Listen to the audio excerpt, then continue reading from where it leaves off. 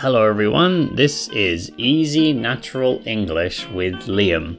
So I'm going to be talking to you in natural English with no script and no editing in a way that is a bit easier to understand than some 100% native level English. And today I'm going to talk a bit about pronunciation. This is a topic that many of my students ask me about. So these days I teach online through a platform called italki. Check out the link below the podcast if you'd like to take a lesson with me. And on there, a lot of people ask me about pronunciation. Of course, it's something that's very difficult for everyone.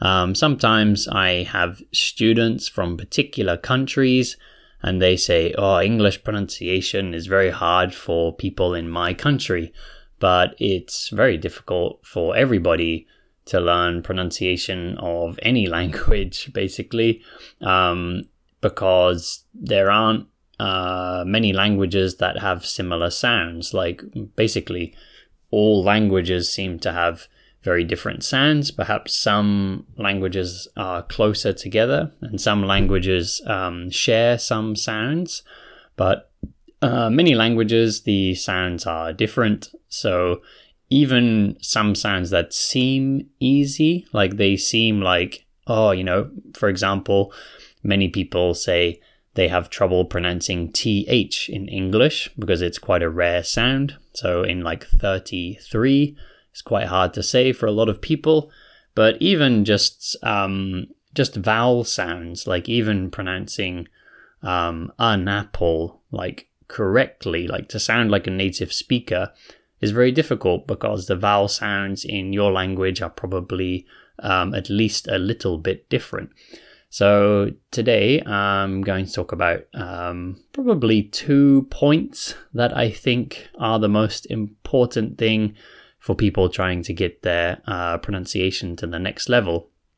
And the first topic that I'm going to talk about, it's kind of 2 topics at once actually, is word stress. So when I say stress here, I don't mean, I'm so stressed with my work.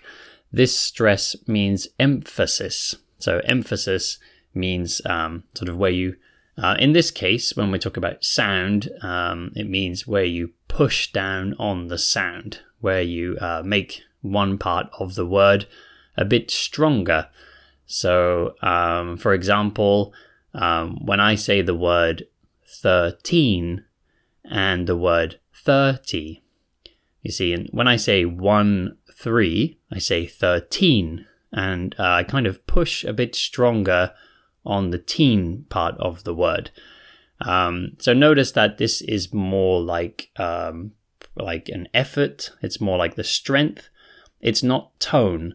So there are some languages that use tone. Actually, surprisingly, a lot of people don't realize it, but even Japanese has an aspect of tone. It's something called pitch accent. So in Japanese, you have words that go like up, and you have words that go down. So you have like and like you have these words that go up and they go down, and that's based on tone. But in English, we do this more with the strength of how we say words. So like I said, when I say 13, I hit the teen part of the word quite strong. And that's why native speakers can hear the difference with 13 and 30 a bit easier than some people learning English, because, like if you're a native speaker in any language, you're kind of unconsciously picking up these differences. Of course, if you ask most native English speakers where is the stress in that word, they probably can't tell you because they haven't really thought about it before, but they're doing this unconsciously, just like anybody does in their native language.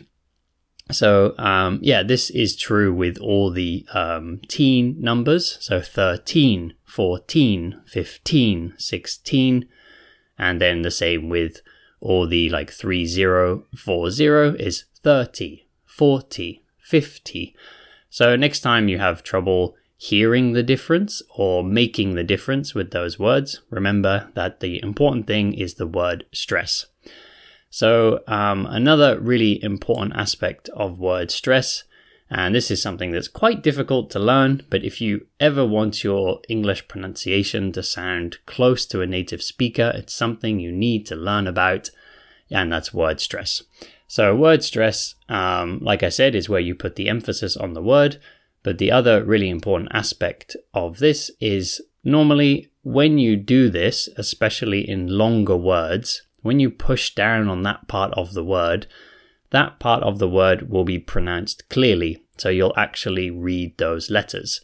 So for example, when I say photograph, photograph. So the first part of the word is the stress, photograph. And that means that the first part is pronounced pho, like P-H-O, pho. But the next part of the word is not photograph, which is how a lot of English learners pronounce it, but native speakers say photograph, photograph. So you see that second part of the word is not clear. It's become a kind of lazy, I usually say squashed pronunciation. It's like you've squashed it, like you sat on it. So it's not clear anymore. The first part, fo, but the second part, graph.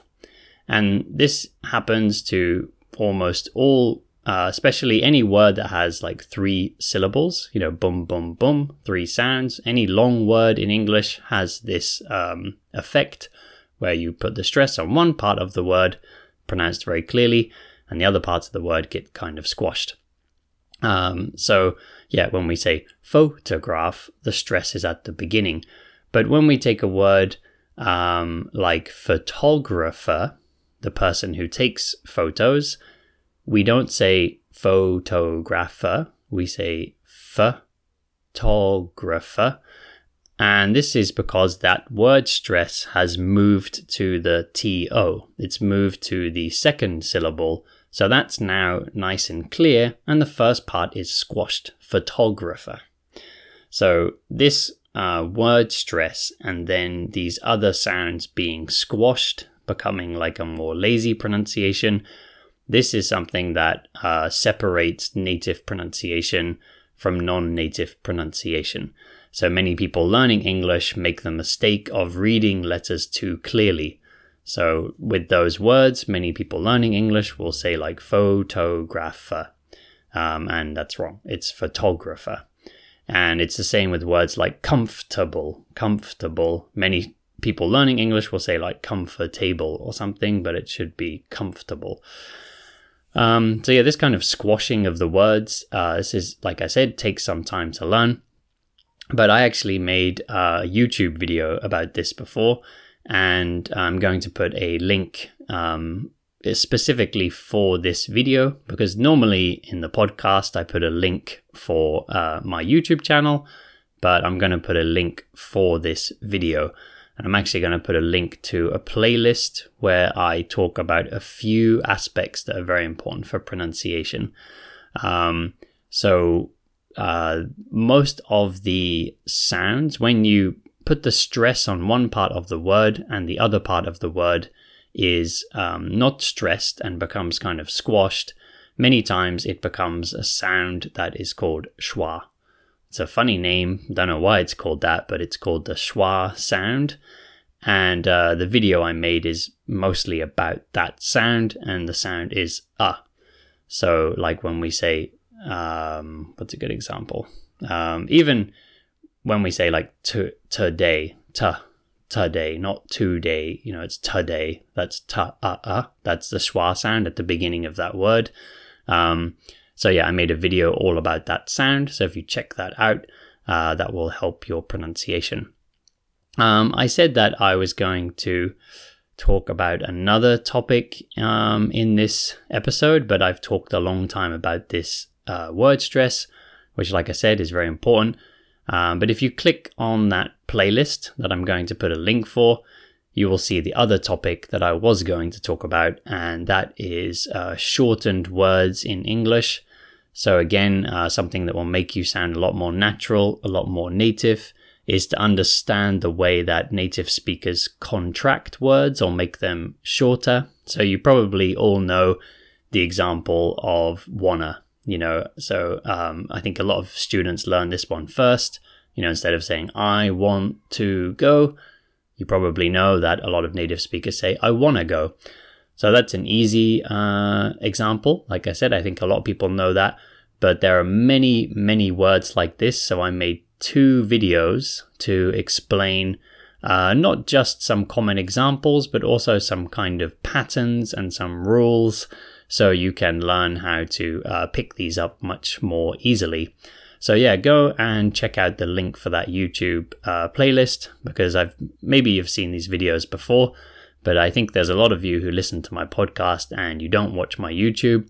So I'm going to put a link for that playlist, because I think they're useful videos. I made them myself. So maybe it's not my place to say, but I think they're useful videos, because I think these are some very important aspects for pronunciation. So there's a few videos there, one about schwa, one about this 2 videos about shortened words. And then there's also some videos, some general advice about learning pronunciation, like places where you can pick up some links to learn about word stress and things like that. And yeah, there's some other advice in there about how to speak more like a native speaker. So yeah, check out the link for that playlist in the description of this podcast episode. And also in the same place, there's a link for my Patreon page where you can support me and hear more episodes, and for my italki page where you can come and take a lesson with me. So thank you all very much for listening today. Don't forget to check out that playlist, because it's going to help a lot of you to pronounce English much better. Check that out, and I'll see you all back here next time.